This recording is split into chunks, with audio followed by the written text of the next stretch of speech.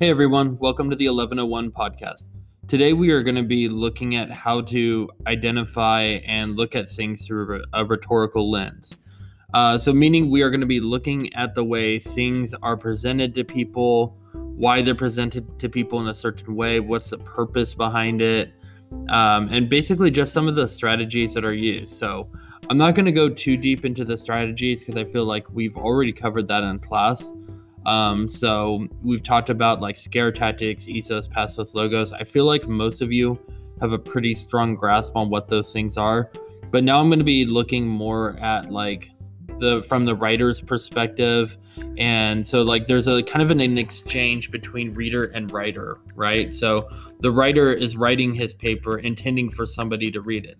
He or she is not just writing it for it just to exist. There's meant to be an exchange between the reader and the writer.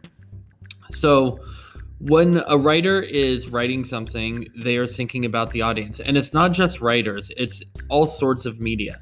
So if you think about TV shows, YouTubers, people on TikTok, again, there's like a lot of different people who make cookbooks. Everything is for like an intended audience, right? So not everybody is going to watch the same TV shows. Not everybody is going to be watching or looking at the same type of recipes. Not everybody is going to be watching the same YouTubers because everybody has different interests. So the people who are creating the content, whether they're readers or writers, whether they're directors or TV show like showrunners or YouTubers or whatever the case may be, they have to think about their audience. So much in the same way Cassius had to think about his audience, which his audience was Brutus.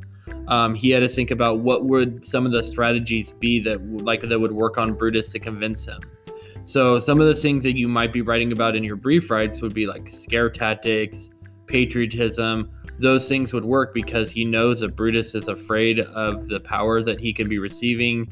He knows that Brutus is very patriotic and has a great fondness for Rome and wants Rome to be successful. So he's thinking about his audience and what he says. So he knows what's going to work on him. If he were to say, "Oh, we should overthrow Caesar because I want more power," he knows that that wouldn't work. So he has to think of a way to sell it to him. And that's kind of what, a lot of this is. It's just like selling a pitch to somebody. So when you're thinking about like writing your like college admissions, eventually your like letters for any college to read, your acceptance letters, it's going to be important for you to think about like, okay, I'm not like writing to my friends, so I'm going to have to write this in a certain way. Also, I'm going to have to make sure that I talk about things that I know this college values. So, I mean, that's a great tool for whenever you're like looking for a job. It's always good to like investigate like the business or company you want to get a job at, just because you want to make it known that you share their same values. So like when you're presenting yourself, again, that's another rhetorical strategy. Is like basically like finding like common ground between you and the person who's going to hire you. So one of the things that I was going to talk about today, and this is going to be a shorter podcast, definitely not the behemoth 30 minutes that you listened to last week or the 20 minutes before that. This is probably going to be a quick 10. But one of the things I wanted to talk about was, again, just audience. So whenever you are reading something, watching something, you need to think about, again, who is the intended audience, like I've said before. So if you are watching like true crime, a true crime show is like intended. There's like almost like a cult following of people who like to watch true crime shows or listen to true crime podcasts. So there's like almost like a secret language, and that's something that happens like within genres, like even genres of music, genres of TV shows. There's these like common elements that happen in them. So like, for example, in a true crime show, it's usually presented as a mystery because you don't know like who solved it. Sometimes they'll throw like a twist in there where you think it was one person, but it was really another person.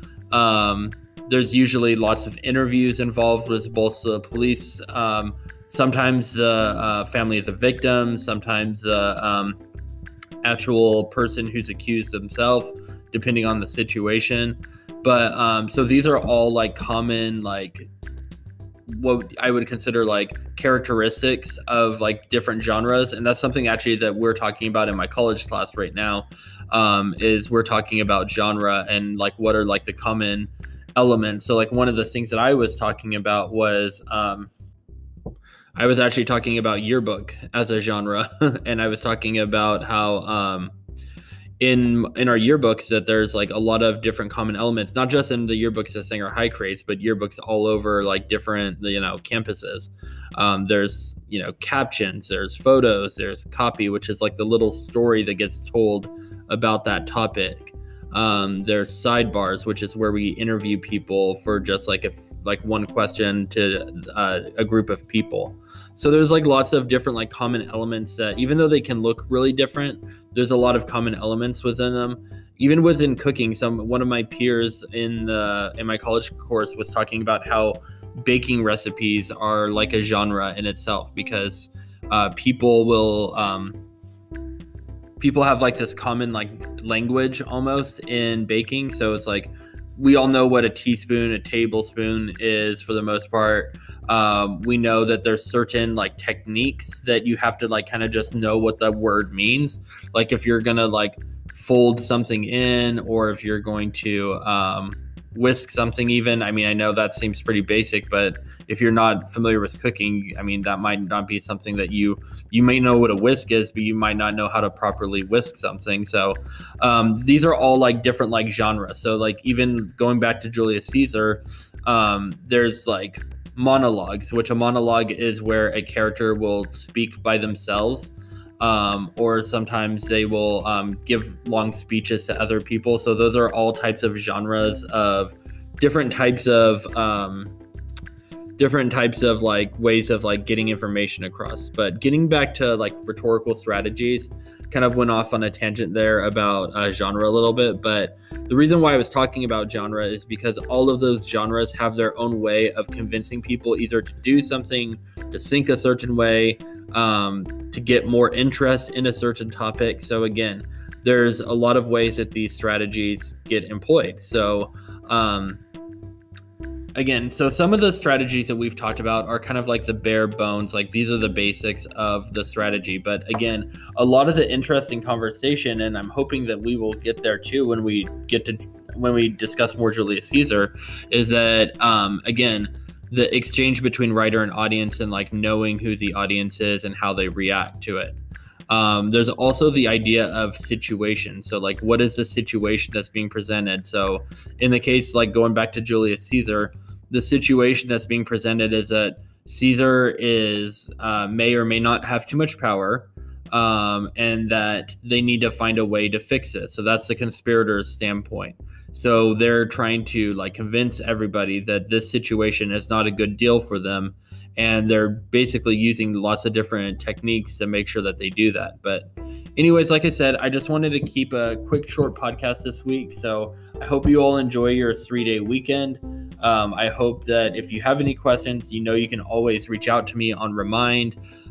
If you have any questions for the class, you can always post your questions onto the link, and I will put the link on the homepage in Canvas so you can get to it easily. But if you ever have any questions that you want me to answer in the podcast, sometimes I'll give you specific questions to ask me, or a specific topic at least. But sometimes if you just have a general question about the class, about me, feel free to just leave a message, and I'll be happy to try to get to it in one of the later podcasts. But I hope you all have like I said, a great 3-day weekend, and I look forward to seeing you all in class again. Have a good one.